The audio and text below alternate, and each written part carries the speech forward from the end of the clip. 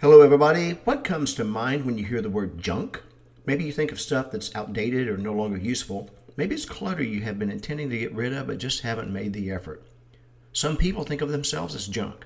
They've been told they are worthless, not worth a damn. I grew up hearing this from both my parents. Talk about a crisis of identity. God created all of us, and He doesn't create junk. There's nothing random in God's planning or His execution. Remember this. God did not create you and then forget about you. You are on His mind even when you don't feel His presence, and that is something to consider.